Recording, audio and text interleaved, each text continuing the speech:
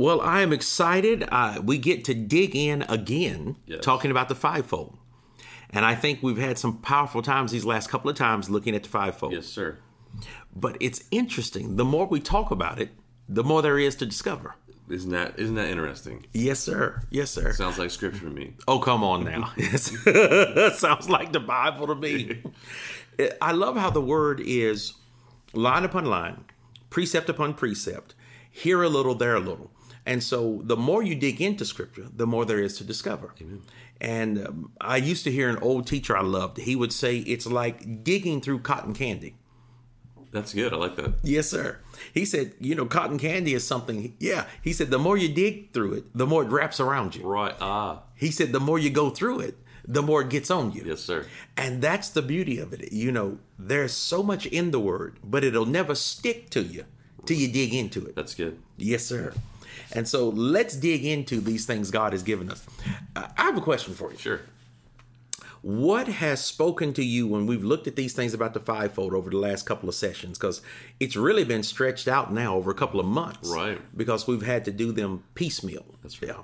But what has spoken to you the most about it? I think the fact of the balance of especially the last podcast in regards to all the voices, having every voice of the fivefold in your life, just so on a personal, not so much corporate level, but the revelation of the fivefold mattering for you personally on your individual walk. Yes. And so are you being fed through the apostle, through the prophet, through the evangelist, and having those inputs in your life to bring balance? That's probably actually been my favorite teaching so far from this that I didn't realize, actually. Fantastic. And so making sure I'm receiving from each of those streams or sources for balance.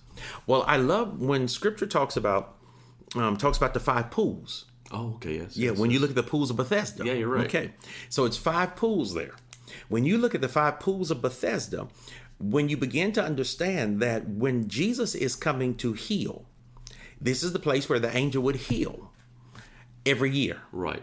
And the angel would come around the pools of Bethesda, and Jesus shows up and says, "Sir, do you want to be healed?"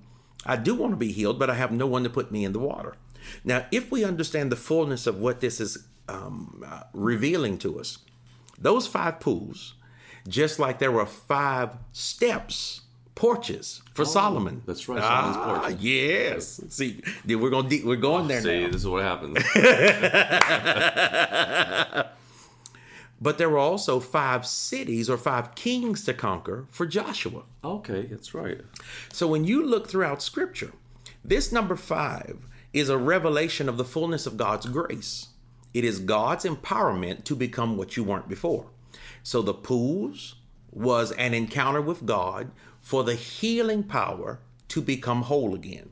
Amen. The 5 steps of Solomon was the progression of stepping into a new dimension in your walk with God or in your ability to perceive who God was. The 5 kings were the 5 things you conquer in order to have full dominion. So whenever you see this 5 show up over and over, and we could go through this over and over and over, but this number 5 is a revelation of grace. 1 is a revelation of God. God stands alone. He needs no one else but himself. 2 is the revelation of agreement. If any 1 or 2 of you shall agree, if any 2 or 3 of you shall agree, 2 is about agreement. 3 is a revelation of kingdom. Father, Son, Holy Ghost. Faith, hope, love, righteousness, peace, and joy. So we see over and over, 3 is the revelation of the kingdom. 4 is the revelation of cycles, the 4 winds of the earth, the 4 weeks to make a month. So 4 over and over, cycles. When we get to 5, we go to the progression from cycles now to grace, the fullness of manifestation, the grace of God. So the fivefold ministry is God's grace upon the church to become mature in the earth. That's good. Yes, sir. And so not necessarily the unmerited favor. No. But the empowerment. Yes. To become that which He has called you to be. Absolutely. Unmerited favor, which is what most people describe grace as. Now, what I'm giving is not a new definition, because if you look in the very Strong's Concordance, go to Strong's Concordance, the second definition for grace is the one I'm using. I see, okay. The first one, which is the one we often use, is unmerited favor, but that one only applies about 20% of the time. The rest of the times in the New Testament, it's not referring to unmerited favor. It's referring to the power to become what you were not before, the power to do under God's power what you could not produce under your power. I love that. Yes, sir. So when Paul says, by the grace of God, I'm come unto you, it doesn't make sense to say, by the unmerited favor of God, I have journeyed to you. No. Right, yeah. That doesn't line up. But by the power to travel through hard situations and overcome hard circumstances, I have journeyed to you. By the power of God to overcome my flesh nature, I am now become an apostle. By the power of God to overcome my weakness of speech, I am now become an eloquent speaker of the gospel. That makes sense. It is the power to become. So the greatest revelation of grace is God gives you the power to become what you could not be on your own strength. Amen. Yes, sir. That's fivefold. Fivefold is God says the church is going to be mature, united, and fully manifest the nature of Jesus. The only way the church can do that is if God takes part of his nature, puts it on people who will then manifest him, explain him, and exemplify him. So that nature upon 5 different classifications, that nature upon 5 different types of voices in the body of Christ. Why 5? Because God wants us to always understand that no one person has the fullness of him alone. In the fullness of family, we display his nature. Fullness of family. Fullness of family. So the fivefold is God saying to the entire body of Christ, without family, you will not become mature. That's so good. It reminds me of Shake the Nations the other day when you said the spirit of prophecy to turn hearts of sons to fathers. Yes, sir. Similar concept. Very much so. Now, that was such a powerful broadcast that we dug into.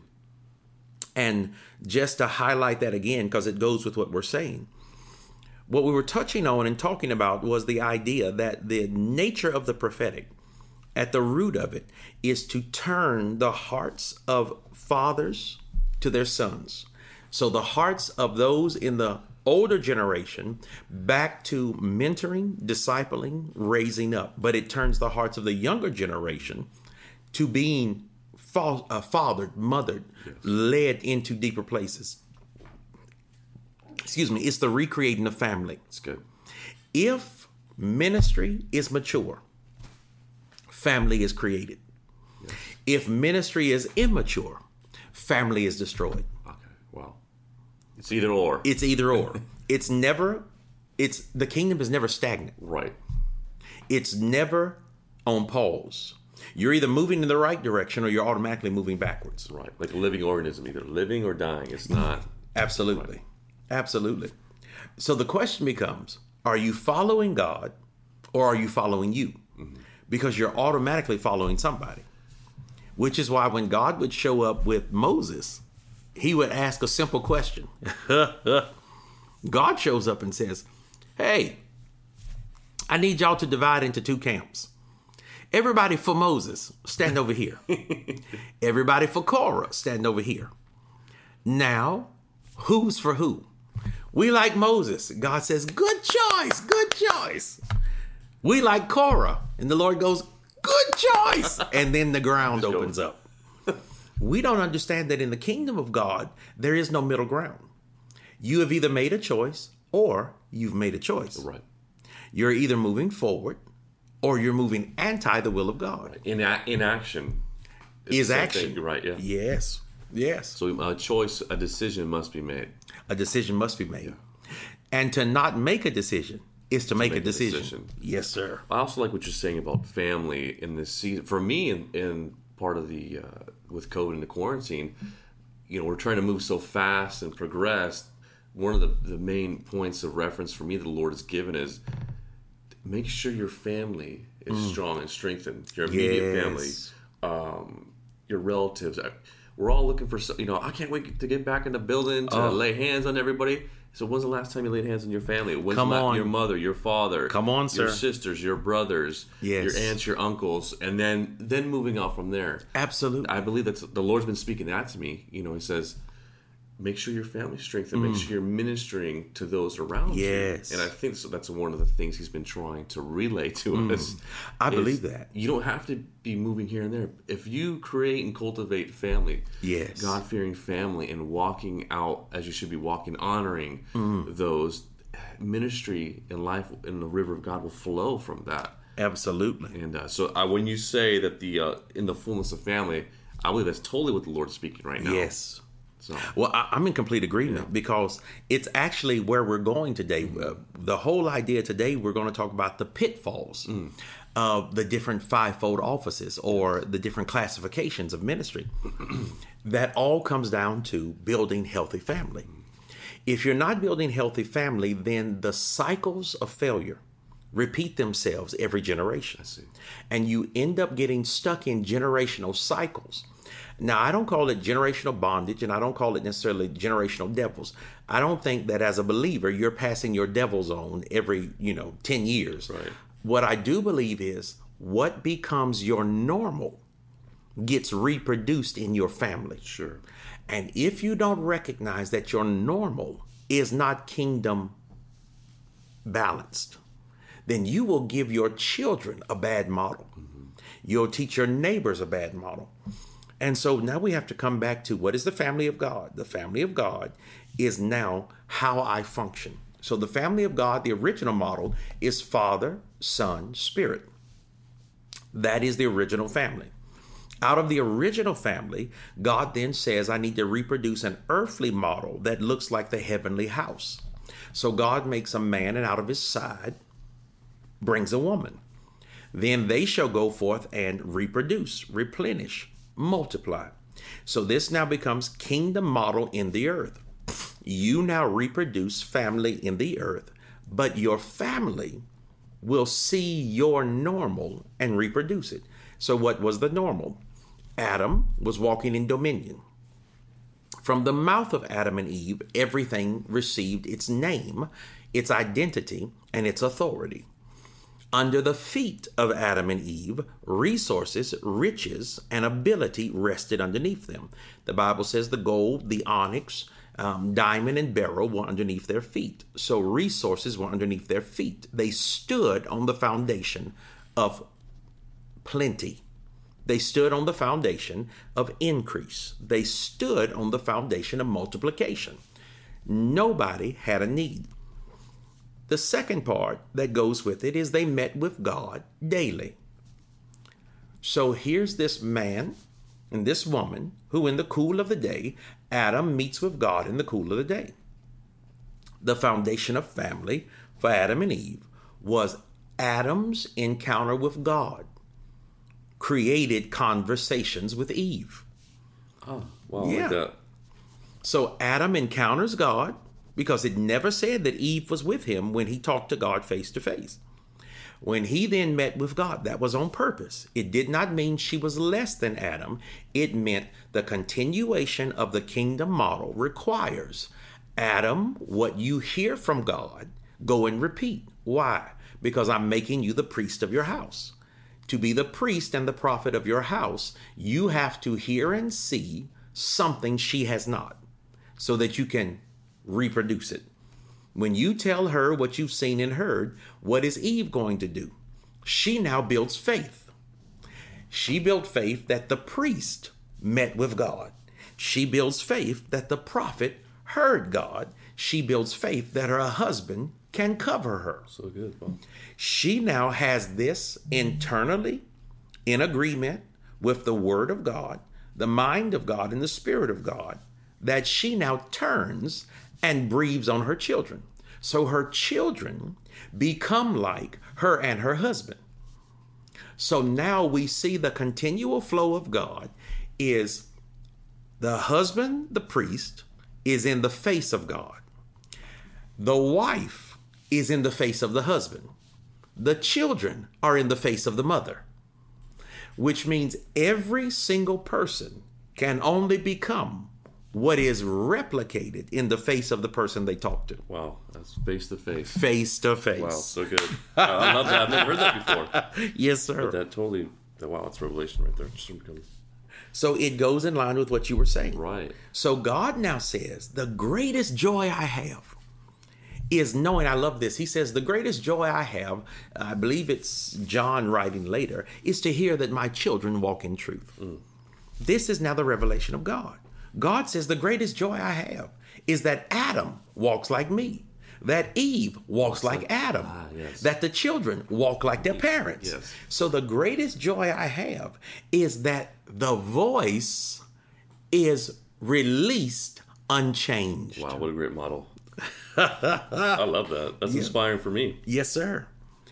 If the voice is unchanged, the image is unmarred. Ooh. That's why he says, as long as you live, don't add anything to this gospel. Don't take anything from it. Because if the voice is unchanged, the image is unmarred. Why? Because the image of him, lo, I come in the volume of the book, O God, to do thy will. It is written of me. So Jesus says, my image is in the word. So if you just give people the word, not your opinion, not your denomination, not your own take on it, if you give people the word with a pure heart, we will all see it incorrectly at some time based on our own emotions or thoughts. But if the heart is right, God shaves off the edges of your own insecurities and mistakes and will let Jesus be seen fully in the beauty of the books. So good. So that his image can be reproduced. And that's where you say the fivefold also comes in to represent the images. Yes. To reflect back to us what it's supposed to look like. And that's how we gain balance. That's exactly. Wow. Because if the fivefold is functioning as it should, then each one of those fivefold, now that's the beauty of family. Each one of us, not just one person, not just one classification, not just one group, but if we are healthily walking together, then if the apostle starts to get a little off, then when the prophet shows up, the prophet begins to speak and it brings the apostle back to the face-to-face image. If the teacher starts to get into some strange teaching, then when the evangelist shows up, it pulls the teacher back into center. When the pastor begins to stand up and he might just want to get comfortable or focused on the people, then when the apostle shows up, it brings the pastor back into that place of building and right alignment. So the five speaking at the same time not only keep each other safe, they keep each other in the image. Yes. Because my one version of him won't work in this family when all five of us have a different perspective. So when all five of us begin to speak, we wash each other by the washing of the water of the word, so that here at the pool of Siloam, here at the pools of Bethesda, here at the steps of Solomon, here at the 5 cities to be conquered, we each one speak what God is saying, and it brings us out of that one singular place of my own opinion into the full community place of the family. And the family all knows what God looks like because the family saw him together. Wow. And that's how God keeps us balanced. Fantastic. So outside of fivefold, we are not balanced. We don't see him correctly. And that's where we must have the bond of peace and humility to be able to be submitted one to another. Yes. That we can receive and be able to have that family. Because there has to be humility in the midst of that. Absolutely. You know this. I know this growing up. There are times when, as a child growing up, my idea of my mother or father may have been, well, I thought they were a little mean because, I got spanked for doing something dumb, or I got grounded for something. But the person who brought the greatest balance to me was not my mother or father. The greatest balance in my perspective was brought by my brother. Oh, wow. Because when I was convinced they were unjust, my brother would say to me, now, you know what you did was dumb, right? Yeah. Okay. Yeah, well, Dad might have whooped you, but you realize you were wrong, right? Yeah, I know I was wrong. Okay. See, what we forget is it's the entire family together Yes. that gets our perspective back into balance. There are times when I may have been mad at Dad, but Mama's words helped me see Daddy differently. I'm upset with Mama, but Daddy's words changed my perspective. I'm mad at my brother, but my parents' words get me back into a place of peace with my brother. I'm upset with my parents, but my brother's words, but the entire family, that's what fivefold is. When the whole family is functioning in a place of health, then we all keep each other from getting wrong perspectives, perceptions, and mindsets so that we don't get stuck. That's what we've been missing for so long. That sounds to me like what the Lord is doing in the midst of his churches right now. Yes. Wow. Yes, sir. Wow. I believe that. Yeah. Now, my goodness, we've almost gone the length of one already. So I'm just going to throw this out here. That becomes now, we talked about the pitfalls. So I just want to throw this out here and get this in your spirit. For each one of the fivefold ministries, there is a pitfall that you have to be careful of. And we're going to dig into the depths on the next one. Okay. But I'm going to throw it out here because I want y'all to be thinking about it. So what is the pitfall of the apostolic? The pitfall of the apostolic is anger. Okay. The pitfall of the prophetic is offense. Right. The pitfall of evangelist is discouragement or burnout. That's the phrase I love. Okay. The pitfall of pastors is weariness. And the pitfall of teachers is pride. In each one of those places, if you disconnect from the rest of the fivefold ministry so that there can be a continual balance for you, and I don't mean looking for people who simply agree with your take on doctrine. You're looking for people who have the same heart in God, but have a balanced view of Scripture. And they will keep you balanced. Why anger? For the apostles, often anger becomes the pitfall. Because for the apostolic, once you begin to, for apostles, those who are moving in that place, if you're not careful, you move into a place of control. And you begin to get angry with people because after everything we told you God said, after we've been building this long, and nothing's changed, now this anger rises. Because instead of finding out why people are stuck, you get mad that they're not growing. I see. Anger. For prophets, they have to be careful of the spirit of offense. Because for prophets, where it gets very dangerous, is prophets want to see people, once the revelation is released, if you know God said it, and you know God sent me, right? What's your problem? Right. So when they see hearts not changing, they get offended. Now, this is important because prophets tie themselves to their prophecy. I see. So prophets begin to think, if you reject the ministry, you rejected me. Me, I see. So there's this offense that rises. Where the prophetic gets offended, which is why we have different prophetic camps, which is why we have 10 different kinds of prophetic streams all across the nation, where these prophets over here, they love, the shouts, the loudness, the sound, and we're all rolling on the floor. But these prophets over here, they want to just sit in corners and love the Lord and just whisper to his name, and he's sweet and he's holy and he's marvelous. But these prophets over here, they got angel feathers in every meeting. And if there's no angel feathers, then God's not moving. But these prophets over here, it's all about the great signs and wonders and people getting snatched out of wheelchairs. But these prophets over here have no signs, but they're all writing books about the future. And it's all about what's going to happen in the nations. But these prophets over here, they all have deep dreams, and the only way God speaks to them is dreams. No signs, no wonders, no miracles, no encounters, just dreams. So every time they get together, they're telling dreams for 2 hours, sure. And people are writing down their dreams. How did we get prophetic camps? We got prophetic camps because the prophets got offended at each other because you didn't receive the way I flow. So I'm convinced you don't receive me. So I've got to separate from the rest of the prophets and build a camp where my style of the prophetic is celebrated. And that's where we get division. See, this is the stuff, we were just talking. This is 18 years old. This is not new for me. But I know many of y'all are hearing this going, right. I've never heard this before. I haven't heard that, yeah. But it totally makes sense. So this is why apostles cannot get into a place of anger, because when you get into a place of anger, you'll destroy what you've already built. And then you segregate yourself. Then you segregate. Prophets cannot live in the place of offense. You've got to realize you've got to have the heart of reconciliation, the heart of a father. Okay. Because if you don't, the moment you get offended deep enough, you will separate and go find your kind of prophets to run with. And you'll never run with any other kinds. Which is what we had for years. The evangelist. Oh, I love the evangelist.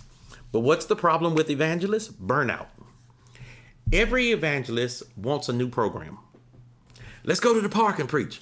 Let's go to the hospitals and preach. Let's find out every high school and go. Let's go to the prisons and preach. Let's figure out how to win them, get them, clean them. Now that's great. But most evangelists outside of fivefold relationship burn out. They burn out in ministry, which is why, if you really look down through history, most evangelists, national evangelists, their ministries only lasted 8 to 10 years. You didn't hear them too much after that. Why? They burned out. Burnout is the result of I'm running faster than God. I see. Or I haven't built a team around me that can slow me down. I see. But why? Because you're convinced if you don't do it, it won't be done. Right. Now that's pride. That is an integral battle of your own pride. You're convinced the church doesn't love people like I love them. Souls don't matter to anybody else like they matter to me. Nobody loves this city as much as I love it. So if I don't go, they're all going to hell. Now you've become their savior rather than the voice. That's good. And so for evangelists, you've got to keep yourself connected with fivefold that can balance you, so that you have to have someone in your life who can say to you, I'm glad you've been on your 32nd ministry trip in 32 weeks. But when's the last time you sat down with your wife? Sure. When's the last time you took your kids out to play? When evangelism consumes you, you are out of order. Ministry should not consume. The only thing that consumes us is our passion for Jesus, not our particular type of ministry. When your own particular type of ministry consumes you, when I've got to prophesy to everybody who walks by, no matter what. Yeah, define consume. Okay. Consume means I am controlled by the thing I was sent to deliver. So rather than simply delivering prophetic words, I cannot leave this restaurant until I prophesy to that person over there. It's the kind of person who you just are going to the gas station. All you want to do is get some gas. We just try to get some gas. We just need to get a soda before we head up the road. And you've got the one guy in the car who leaps out of the car and runs over to the people over here. And I've got to get a soul saved before we leave this gas station. But the Lord didn't tell you to do that. Right. That is now you are consumed by that. Why? You now have a soul issue where you are being controlled by your own ministry. Why? Because you're not yet mature. Because the spirit of the prophet is subject to the prophet. Your gift will follow you.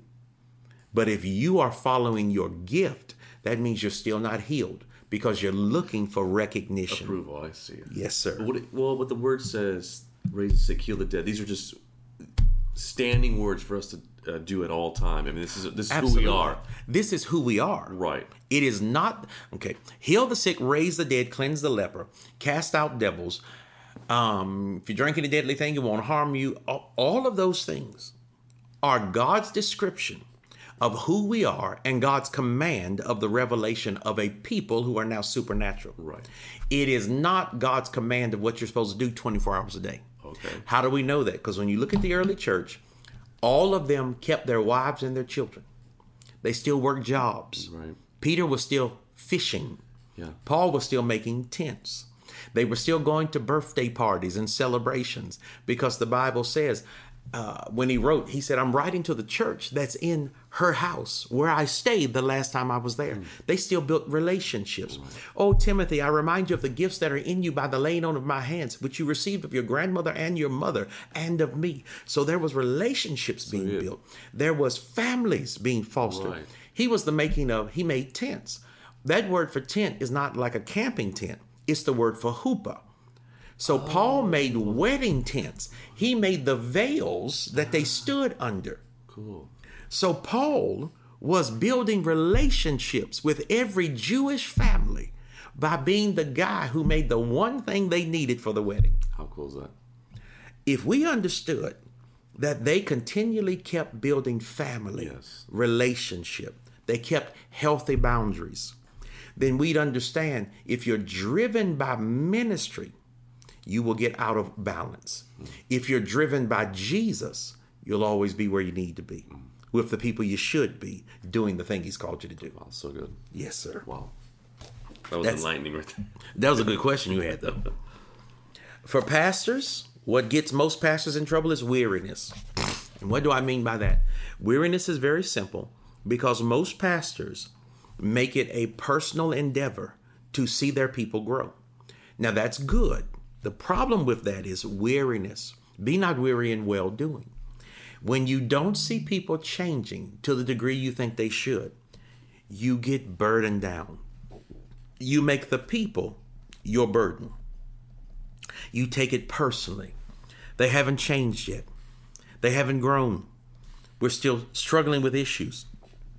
And now pastors who should be able to just continually interacting. If the Lord gave you 50 people that he wants you to interact with, then keep the joy of the Lord among those 50 and raise them up. But if you start to take on the model that I need to be the next big American church, and this is the results I need to look successful, you're going to be weary. Because at the end of the year, you're going to be doing 9 things God never called you to do. Right. So for most pastors, don't get weary in well-doing. Do what God's called you to do. Love the ones in front of you and keep it simple. Help them grow who want to grow. And for the teacher, the problem with most teachers, why do I say their battle is pride? Because for a lot of teachers, if they don't stay in the Word of God, what they're doing, many of our good teachers, they're all looking for the next revelation to wow the crowd. When you get into a place where you're trying to wow the crowd, you're trying to amaze the crowd, you're trying to blow up the room, you're going to start looking for strange, never heard before, never preached before revelations. At that point, your pride takes over because you're trying to prove to people, see, nobody ever taught this before. Nobody ever said that before. I know something you don't know. Nah. And when you bring something strange all the time, you're going to move into a place of error, pride, heresy. Because you're trying to prove to the room you heard something nobody else heard. Right. Because you're trying to, again, win value. And that's when teachers get into a place of you need the rest of the fivefold around you to say to good teachers, where'd you get that from? Is that biblical? Does it line up with the early church doctrine? Does it line up with the first 300 years of church history? If it doesn't line up with church doctrine, church history, and biblical text, don't teach that. You need fivefold around good pastors who will say to them, now don't you get weary. You need to go on a 3-week vacation. You need to let the prophet and the apostle come into your church, give you a vacation, and let them just blow up everything stuck in your house so that when you come back, the stuff you're fighting against that you're not called to war against, right, the prophet and the apostle can put their shoulder to the plow, push that boulder out the way. You come back in and the people have been shifted and you can go back to pastoring them. You need fivefold in place so that when the evangelist is getting so burdened down and burnt out, you need an apostle and a prophet who can come in and say to the evangelist, you know what? The Lord is saying to us, you're getting a little too focused on works, on the notches on the belt, on getting out there and telling people how many souls got saved in your last meeting. So what we would suggest to you is you take about 30 days off. Don't go anywhere. Stay home with your family and lay hands on your kids and your wife and pray together and minister together and get healthy. And we will go and do that next conference, convention, whatever you had scheduled. You stay home. We'll go in your place. You still get the credit. It's your ministry. Nobody cares about that. But God says the next 30 days you stay home.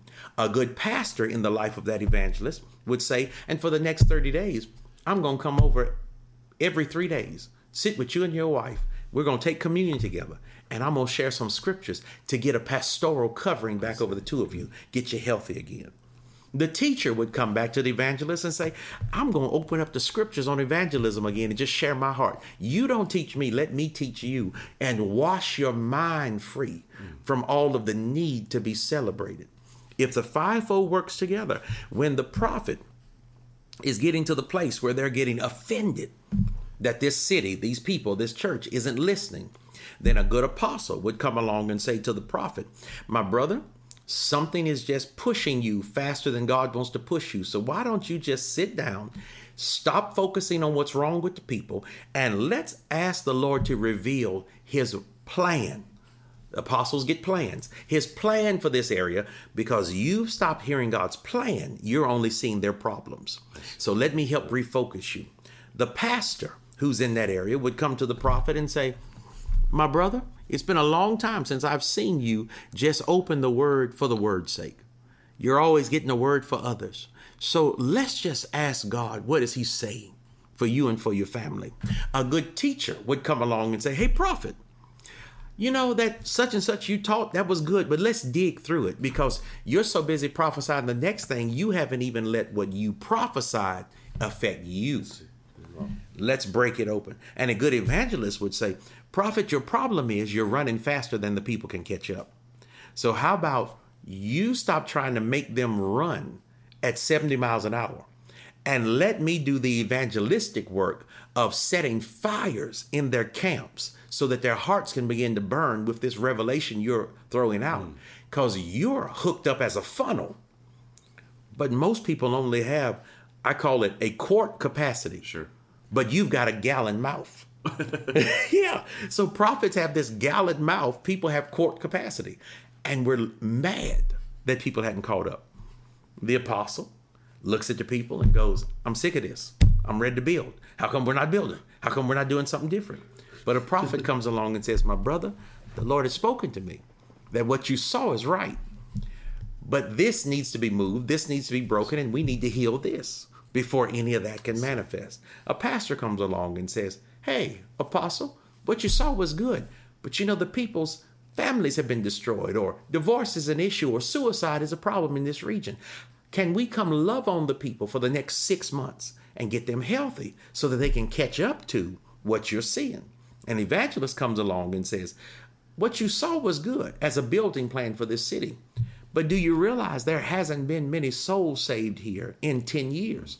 Can we just pray and see a breakthrough come and get into the parks and go into the high schools? And a teacher comes along and says, that plan you had is good. But do you realize nobody even understands what faith is? I see. You realize nobody even understands what grace is? You're preaching concepts. They don't even understand character. Right, that's good. So when the fivefold works together, we not only slow each other down so that everybody can move together, we keep each other safe so that we don't make the people the problem or time an enemy. That's where we've got to get to. And that's what I keep seeing and hearing, if we walk together, how we can build successfully and not fall into the pitfalls of the past or the issues of warring against each other when we should be building together. Yeah, this is part of what the Lord, I believe, is correcting and displacing and helping us pivot to where we need to be. Yes, sir. I believe that. I believe that too. Amen. Yes, sir. I think the Lord got it out. Very good. Very good. There's a lot to chew on that. Yes, sir. Well, Patrick, close us out. Well, Father, we just say thank you for this time, Lord. We just say thank you for this word coming forth and being released, Lord, by your prophet Michael. And Father, we just open our hearts to it, Lord. We receive that word, Father. Anything in us that needs to pivot or shift, or whatever we walk in, be it the apostle, the prophet, the evangelist, the pastor, or teacher, wherever you have us, Father, Lord, speak to us, Father, and let these words fall on our hearts, Lord. That way we can come into alignment with the fivefold and that which you are speaking over us, over our personal body, over our families, and over our corporate bodies, wherever we may be, Lord. Help us and give us ears to hear what it is that you are aligning, moving, and shifting to bring balance and peace and thus your power, Lord. So, Father, we just settle our hearts on that today. And we just say thank you that you are moving, Lord.